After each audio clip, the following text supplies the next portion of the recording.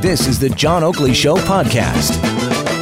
Let's get to our midweek roundtable. That's Catherine Swift and Arthur Potts. Swifty and Pottsy. Catherine, former head of the Canadian Federation of Independent Business. Arthur Potts, you knew him as the Liberal MPP for Beaches, East York, with the Wynne government. Folks, how you doing this afternoon? Doing well, thanks.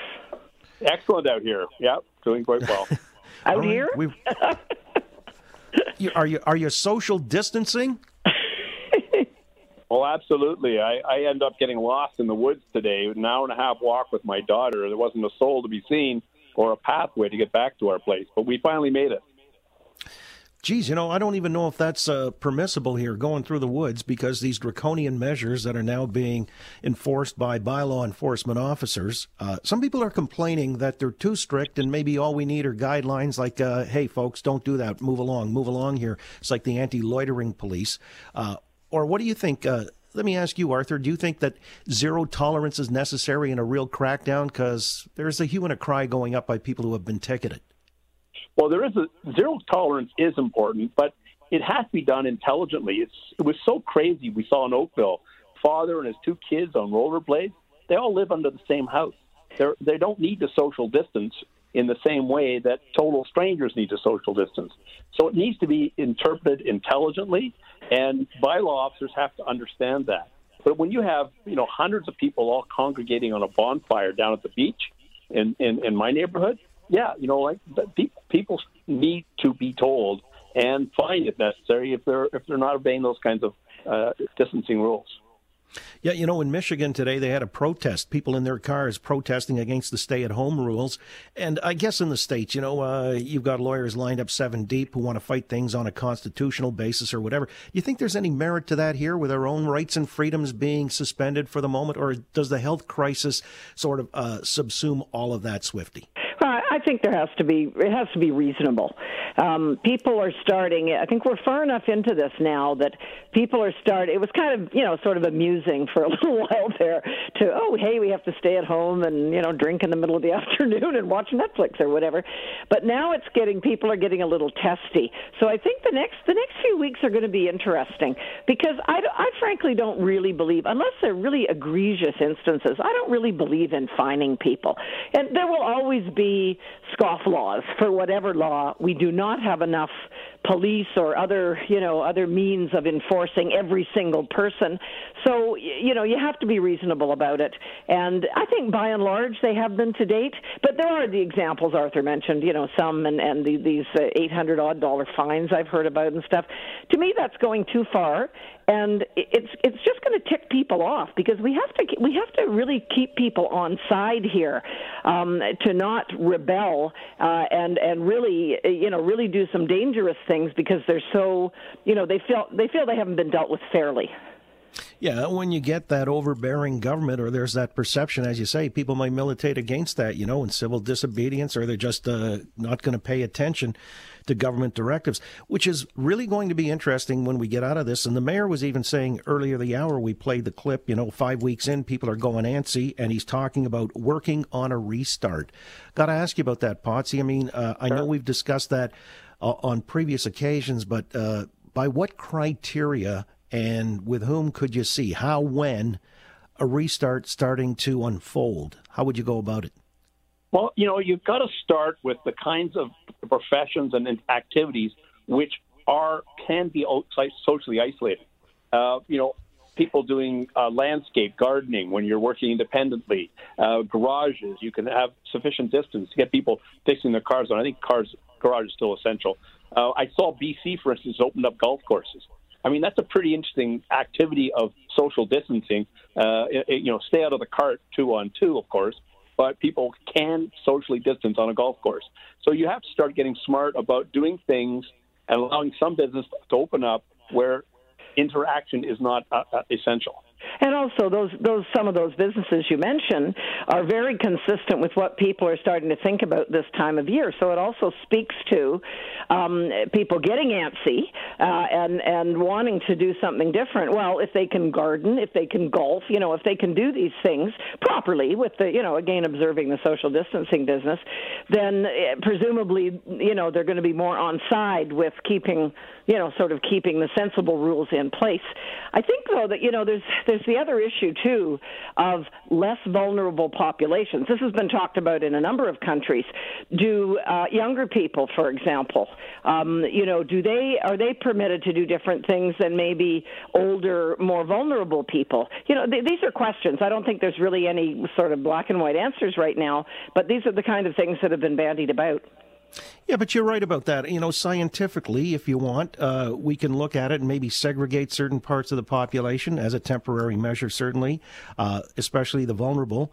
And then when, Potsy mentions golf courses opening, okay, yeah, you've got social distancing there. But I know some courses, what they're doing stateside anyway, you can't take the flag out because you touch it, even with a gloved hand. You're not reaching down to pick out your ball out of the cup because the cup is above the green surface. Only one in a cart if you're using one. So if you put in these things that, maybe seem foreign because we're used as a rule to, not have any of that in place, those are the ways we're going to go about it incrementally until we actually test everybody and know what individual statuses are. And for example, when you were saying a mechanic is pretty much a solitary thing, in Quebec, as much as they've, borne the brunt of this, I guess, in the country, they've allowed mechanics to go back to work today. Yeah, and I think that's a reasonable response, particularly if you're able to check people's vitals. Temperature seeking is a big part of it. People start showing any kinds of signs. You need to identify them, get them socially isolated till you confirm it. More mass testing is obviously part of that. I'm working with a group on an app which will do distance tracking of people on their cell phones, which will allow data points which say you had an interaction with someone a week ago. They've now tested positive. You need to take the following actions. And those are the kinds of technologies I think we're starting to work with. Google and Apple come up with a similar concept. Those will be really important to the go forward, the new normal, we'll call it. And some of the professions you mentioned, the auto repair is a classic example. People still need vehicles to work, so you get to the point that if people can't fix or maintain or whatever various things that still need to be operating, granted maybe on not at the same scale as they normally would, then you're going to have other problems created with broken down vehicles and so on. Or of course, I still got my winter tires on. Well, so do I. Well, we're actually anticipating some snow later this afternoon. It's still pretty cold, so don't be too hasty in switching over there. Please. But, when we talked about, the people who may be susceptible to this, obviously first coming to mind are the long-term care facilities. And we talked about it in the first hour. Jerry Diaz, who represents on some of the workers, unionized workers in these facilities, saying it's deplorable. He's warned the governments, previous governments, as well as this one, about, understaffing, part-timers who, they're not being paid adequately, so the care is less than exemplary.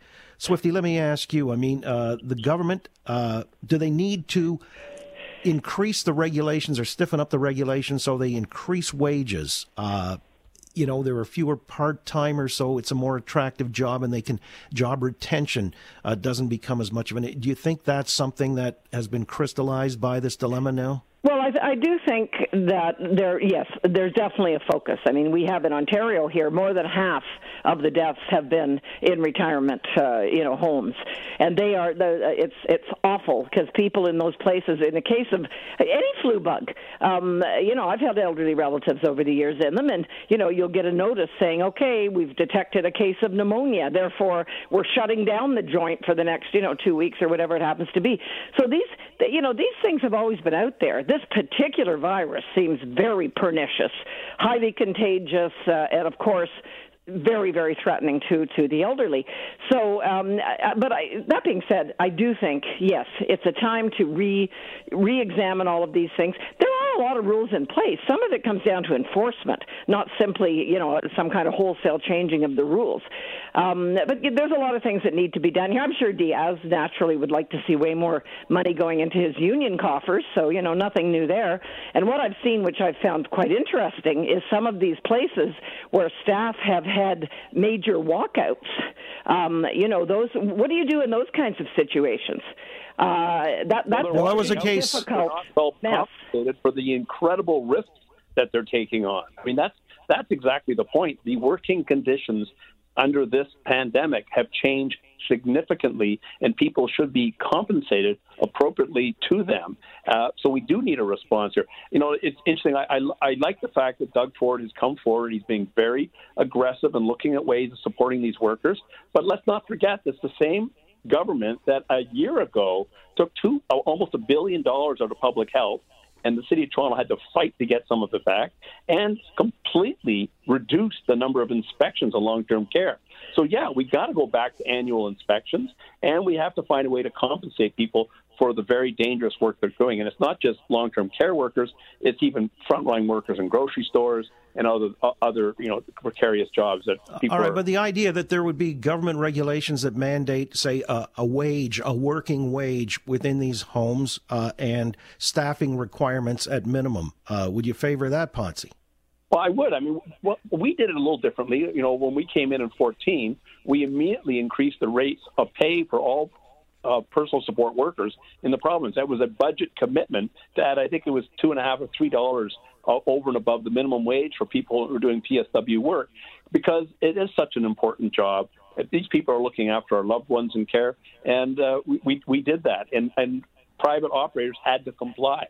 So, yeah, I think that's, and again, that's well and good, but let's not forget, too, that means it's going to be a higher cost to have someone in one of these institutions, which, families are often struggling in general to pay even existing rates. And I'm not disagreeing with you here, but I'm just saying that everything has its consequences. And naturally, when you increase compensation and whatnot, which may be eminently justified, you're also going to increase the cost of being in these institutions, which will have, again, other effects. So I think, again, you just have to keep things in balance here. And there's no doubt that people in these facilities work hard. And but I guess the other thing is too, let's hope this isn't a new normal or a new abnormal, having horrible viruses like this.